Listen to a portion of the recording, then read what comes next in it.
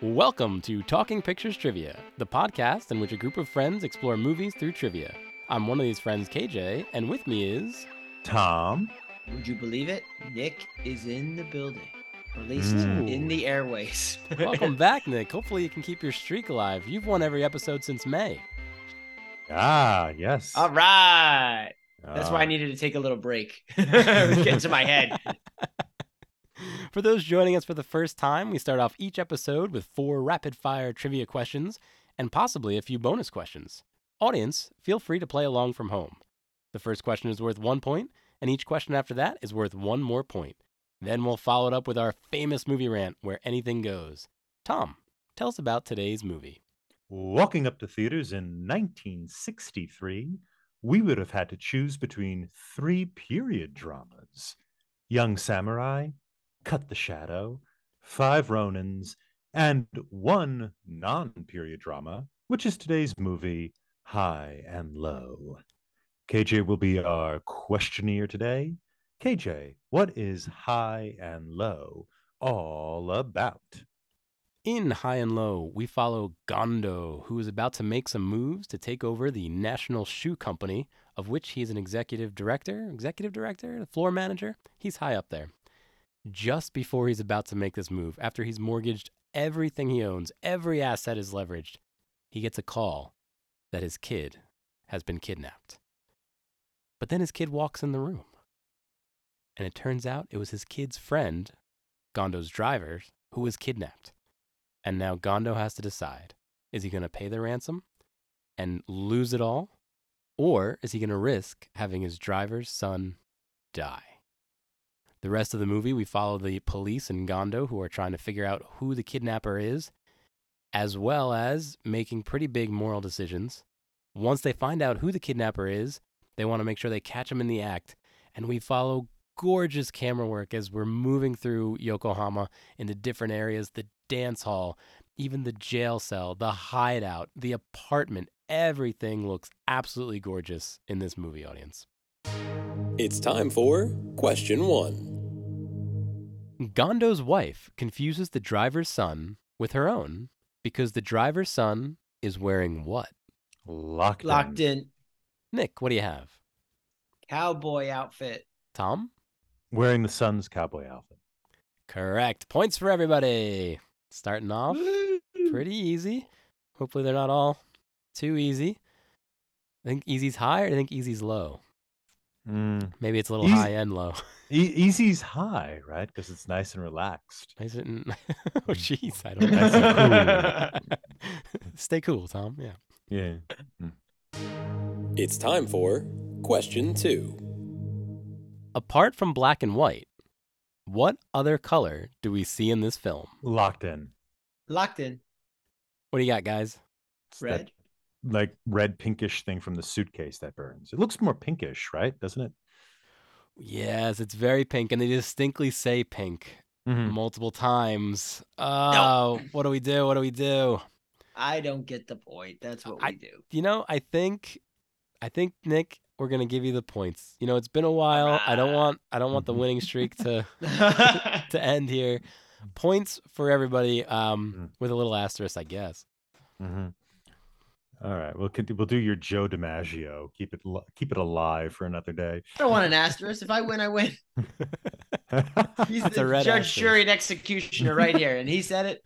I even try to walk back from it. It's time for question 3. What does Gondo ask his wife for after the inspector explains what 2 devices are going in the bags? Oh. So what does Gondo ask his wife for after the inspector explains what 2 devices are going in the bags? I'm gonna lock in, but I don't have the specifics. I know, like, the genre, so to speak. I'm gonna lock in with a guess. Mm-hmm. All right, Nick, what's your guess? Some kind of cutting apparatus. I don't know if it was a scissor or a knife. Tom? I thought it was like a sewing thing to repair that you would use to repair leather or fix a leather object. Ooh, you're both right there. I was kind of more or less looking for his tools that he used to make Oh. shoes with, which probably included scissors It's and all sewing, the right? above. Right? Yeah, I think But we're the both right. Yeah, I think points for everybody or points for nobody either way, because like the spirit of the question is, it was kind of cool. During this, they reached back to his they were trying to show that he was also a blue collar worker at some point, and he still has that available and could The use gift. that to help. And it's Yep. he's a craftsman, and that's what Yep. distinguishes him. Even though the movie's critical of his kind of ruthless businessman pursuit or whatnot, like he's a craftsman, and he represents and respects really good work. That's why he doesn't like their shoes. Right. Yes, They're because too they were cheap. trying to make something that was cheaper but more profitable, and it's like, Mhm. no, I'm going to take over, but we're still going to make good stuff. And even to the end, not to jump to it, I guess if someone watched this, we can assume spoilers. He worked for another company, which may be not as big, but still made quality shoes. And he had freedom in that company to. What do you think that company was called? The Not So National Shoe Company. Yeah. Well, there's the national shoe. Normally, if there's the national The shoe regional company, shoe company. the opposite is the American shoe company, but I guess you just call it the Japanese shoe company. I think it would have been a regional player, whatever. Do we know what region they were in? I don't know. Yeah, they were in the Kanto region. So Kanto shoes. Yeah. Yeah, which is a really good reason to pick, right? Because it's very foreign, isn't it? A lot of foreigners live in that area. Yeah, in Yokohama. Yep. Mm-hmm. Yeah, and well, we get into it, audience, but that the dance scene is so cool. But Yeah. Real American military in that, because that's where a lot of them were stationed. It's time for question 4. Why did the kidnapper have trouble sleeping? Locked in. Locked in. Guys, if you were asking me and I didn't know, I would say it's because the shoe factory kept him up at night. I hope that wasn't your answer, Nick. What do you have? No, it wasn't my answer. My answer had to do with the weather. I think it was too cold at night and too hot during the day. Tom? He mentions it being too hot in the summer, and he mentions it that's why he couldn't sleep, but it's also too cold in the winter. But I think it's real. The stress is on the heat, because Gondo The heat during the day, I thought. Yeah, Gondo has the air conditioning. That's the thing. Points to Tom. I'm not doing any answers this takes time. it down. Yeah, no, Yeah, too cold I in the knew it winter. was a hot and cold thing. Too hot in the summer, and he would stare up at that palace on top of the hill and curse it for the comfort that Gondo must be living in. Yeah, I looked up the Japanese statistics in the early 1960s on air conditioning, and almost no one has air conditioning. It's so little, it doesn't move the x-axis. Wow. There's no, yeah. So for him to have air conditioning, like that is a signifier of money. That's a rare thing. I thought it was just like Europe, where it's like we don't have air conditioning. I don't know how many people in America had air conditioning, but it was extraordinary. No, I'm talking about today. Yeah, no, I know. Yeah, it's a little crazy there, but yeah, I mean, that's such a, when you realize that and you see him in that air-conditioned apartment and you see everybody outside like covered in sweat, that's such a signifier of what Kurosawa was trying to do. The house also really does stand out up there on the hill. Like it's not meant to blend in at all. It's an eye-catching, but thing. in a bad way. Yeah, exactly. Well, congratulations to Tom, our winner this week, breaking Nick's streak in person. I guess I got to run away again. Yeah, who's the pitcher who pitched to Joe DiMaggio on the day that his hit streak ended? Nobody knows. I'm the only person who Ryan Nolan. Ryan Nolan. That's wrong on many ways. Trying to switch it and then add a bunch of decades. Switch it like Nolan Ryan? Yes. Oh, is it Nolan Ryan? Well, audience, stay tuned for our beautifully shot and perfectly paced movie rant coming up right after this break. Join another Talking Studios production, Limited Lexicon, where we play through text-based adventure games. Text-based adventure games were computer games from before computers had graphics. The game uses text to describe a scene, and the player types back how they want to interact with the game. I'll read the text from the computer, and my co-host will feed me commands. This season, we're playing through The Hobbit from 1982 on the ZX Spectrum. Here's a quick sample. I thought a lot about our first command, and I think it should be no print because we don't want to print things as we're going along. I think by default, it's not going to print. And even if I did type print, where is it going to print to? 1982? I would imagine if we go west, we're going to be south of the troll, right? Just south of the troll land. Yeah, let's try it. You go west. The troll's clearing. The visible. Oh, we died. Oh. All right. The troll saw us and killed us.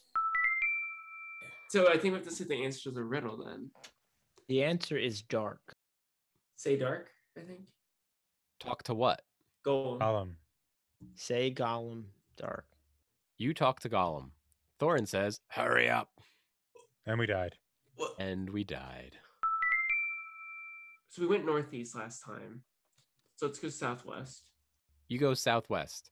Visible exits are north, northwest. You see the valuable golden ring. Oh. We're ending it here. That's Wait. perfect. All That's right. perfect. Limited Lexicon, coming to your podcatcher and YouTube in late 2022 by Talking Studios. And we're back. So we mentioned that gorgeous house on top of the hill, which I think was inspiration for Parasite in the house and out of the house. How did you guys feel about this incredible symbol of wealth and prestige and frivolity? frivolity That's up it. there That's on definitely the hill. it, KJ. You got it. Yeah, Frivolousness. You're frivolity. not frivolous with your words. Oh wait.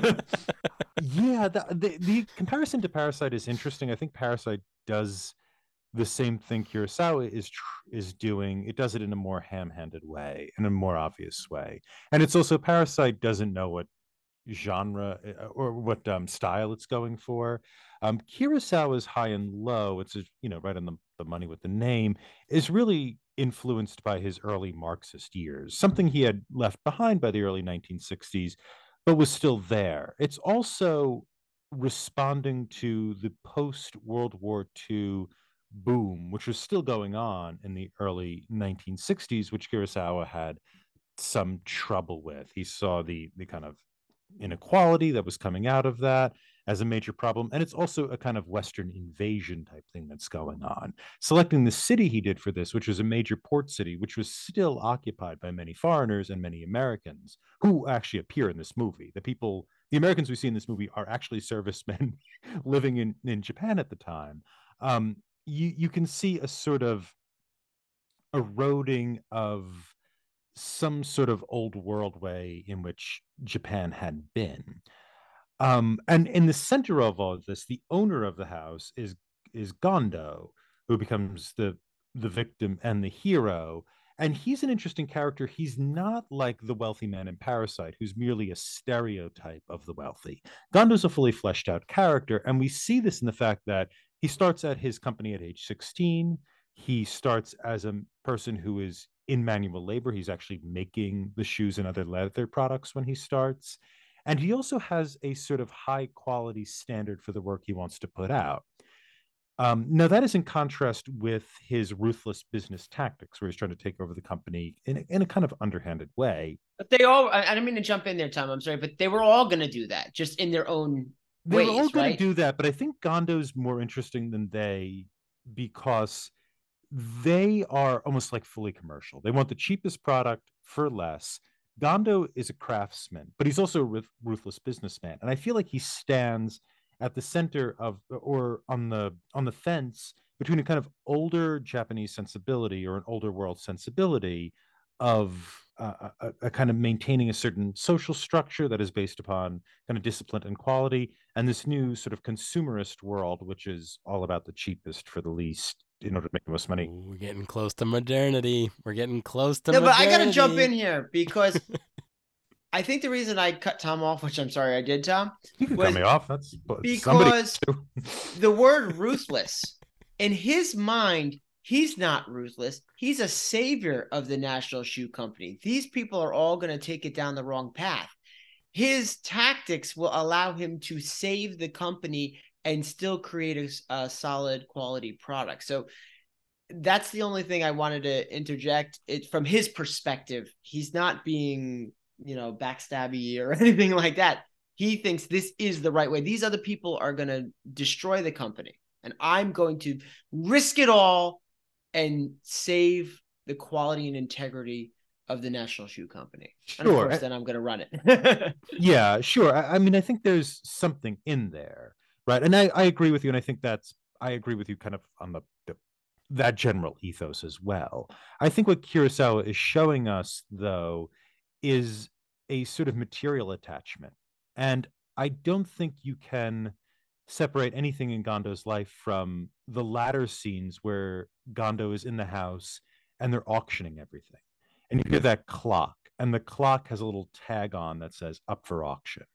And that's when all that which is material and his vanishes. And I think Kurosawa is pointing to this sort of opulence as something that is not to be contained or controlled, that ends up containing or controlling us.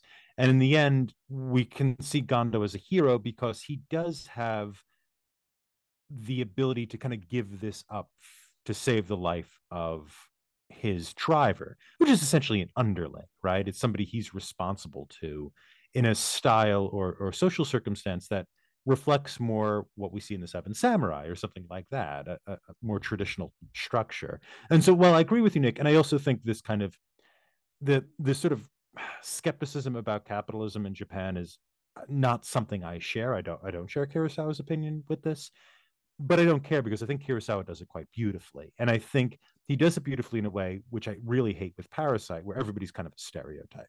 Gondo is not. Gondo is a person who is not simply the embodiment of the Western influence on Japan or something like that.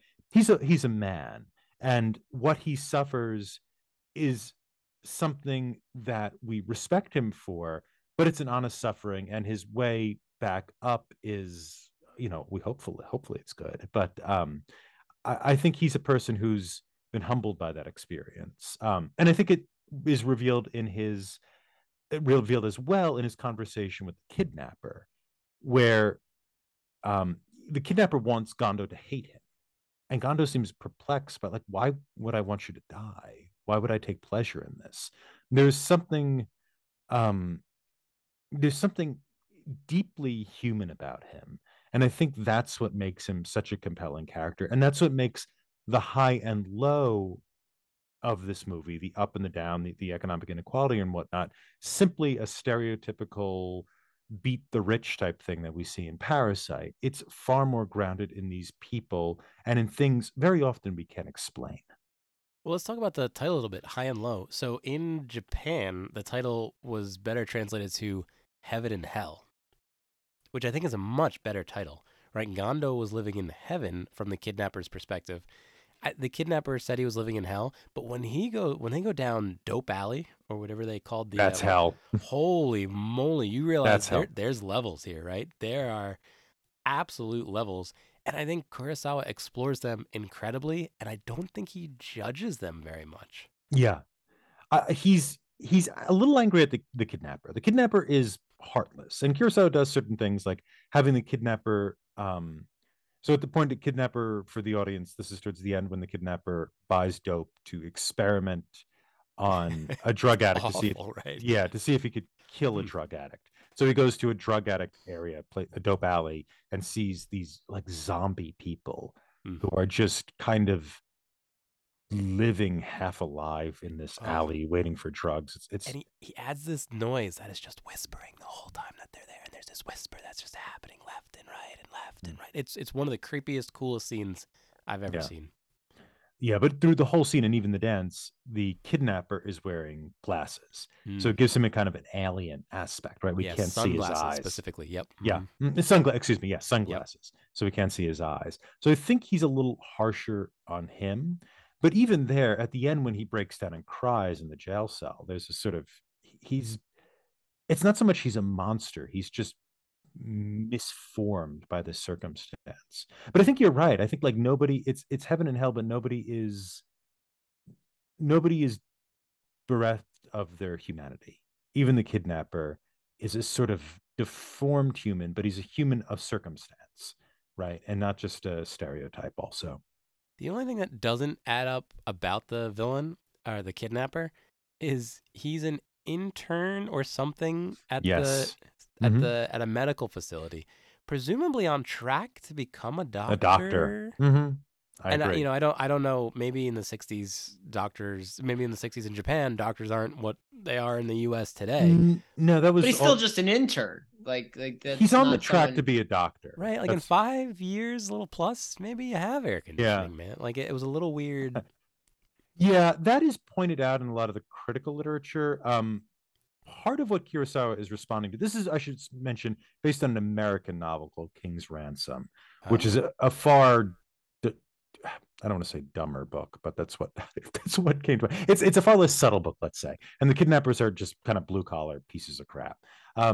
This was an interesting thing because what was going on in Japan at this time was actually a spate of kidnappings. So there's a lot of high profile kidnappings, including in the 1950s, a kidnapping of a famous comedian's child for, I think, like 2 million yen or something like that. Boy. And part of what happened with kidnapping is, I think the maximum penalty was like 5 or 7 years. And this movie in part is pointing a finger at the leanness of the penalties for kidnapping, which had become a big thing in the post-war years. Very often the children were killed.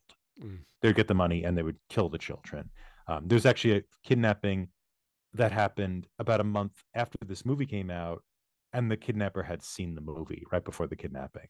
The kidnapper also murdered the child. And I think that kidnapper was actually a dentist, so he was a little more well-to-do. What a happy episode we have here today. Yeah, but that was, as people have pointed out, there was a critic who pointed, I don't remember the name of the critic, but the critic pointed out that, yeah, actually people in Japan mentioned that. Like, this guy's going to do pretty well very soon.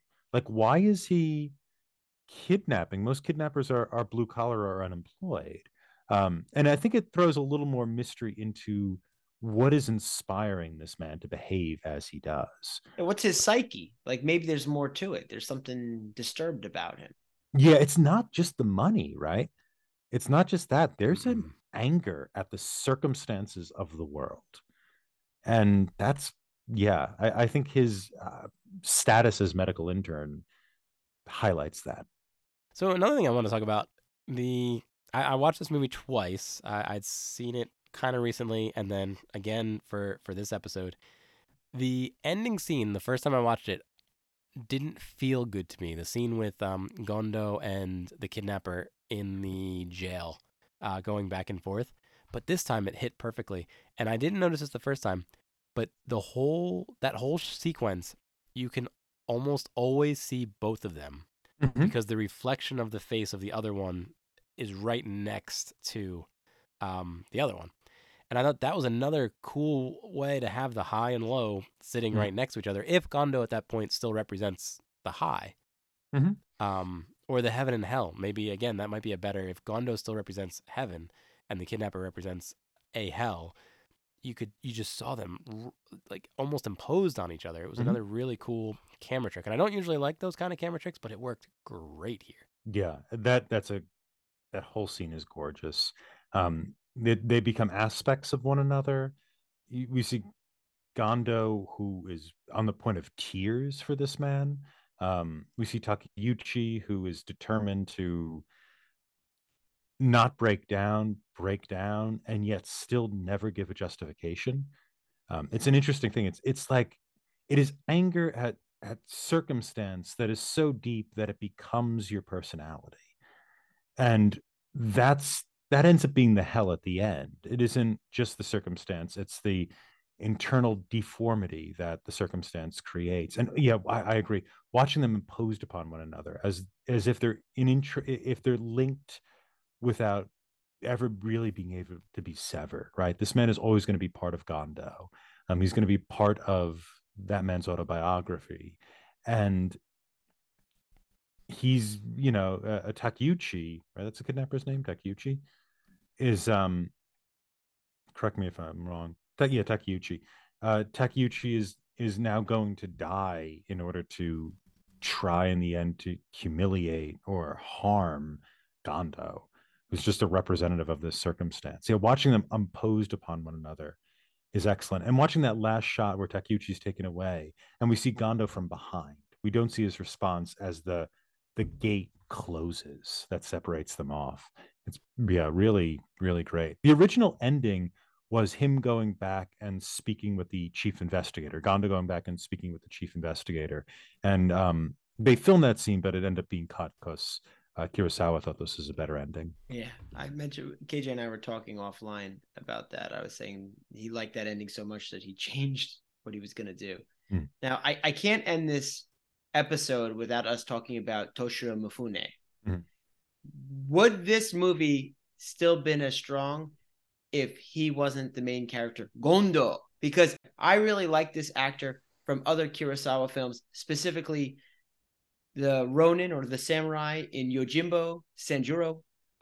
Those are really good, and it's the same actor. He's in Throne of Blood. He's in a lot. Rashomon. He is excellent. But I wanted to hear your guys' thoughts on that because I don't know if I'm biased just because I like this guy so much from other things. He was amazing in this, and I think what Tom was saying before, that Gondo felt like a man, not like a caricature, or even a character. A part of that is the script giving him a lot of not a lot of backstory, but a really good feeling backstory. But a lot of that was Mifune. I did not recognize him the first time I watched this. And then when I read it was Mifune, I thought they had it wrong. I'm like, oh, they're just assuming he's in all of Kurosawa's movies. They just copy and paste him. But he was great in this. He's assertive.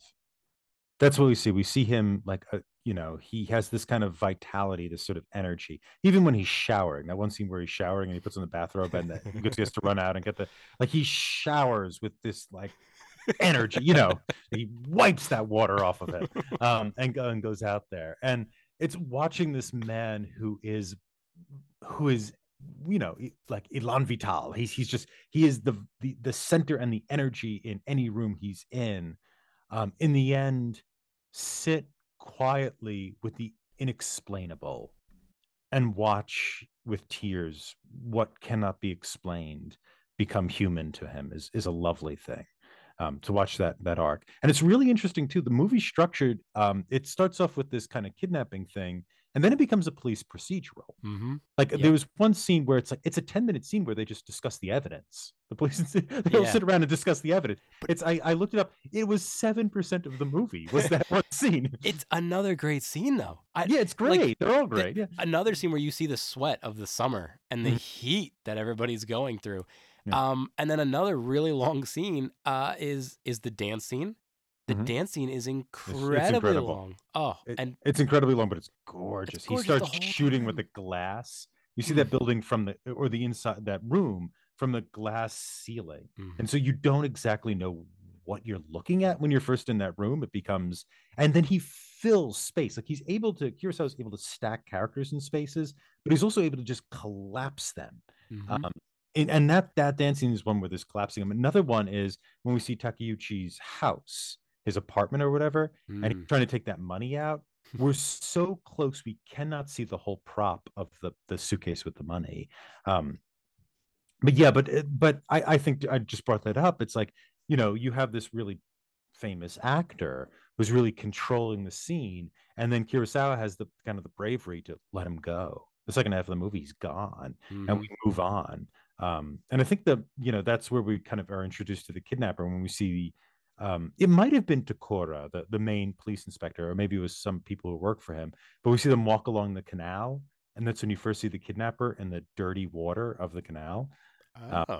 That's when you first see him. And so it's kind of like as we're moving. And then they go over to him. Yes. Yeah. Yep. As we're moving into the low, that's we kind of say goodbye to the high, and we say goodbye to the highs, the symbol of the high, which is Mifune. And then we move into the low, and it's like we first see the low through a filthy canal water, like the shadow of him from behind in this filthy water.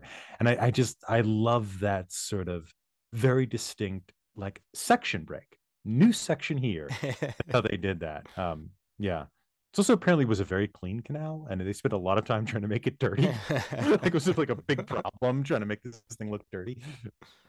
Well, I'd like to once again congratulate our own Mifune, Tom. I'm very vital. It's true, audience.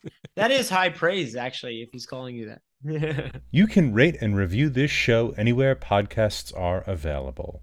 For those viewing in YouTube land, if you haven't already, please like this video, subscribe to the Talking Studios channel for all our exciting content, and follow us on Twitter at Talking Studios.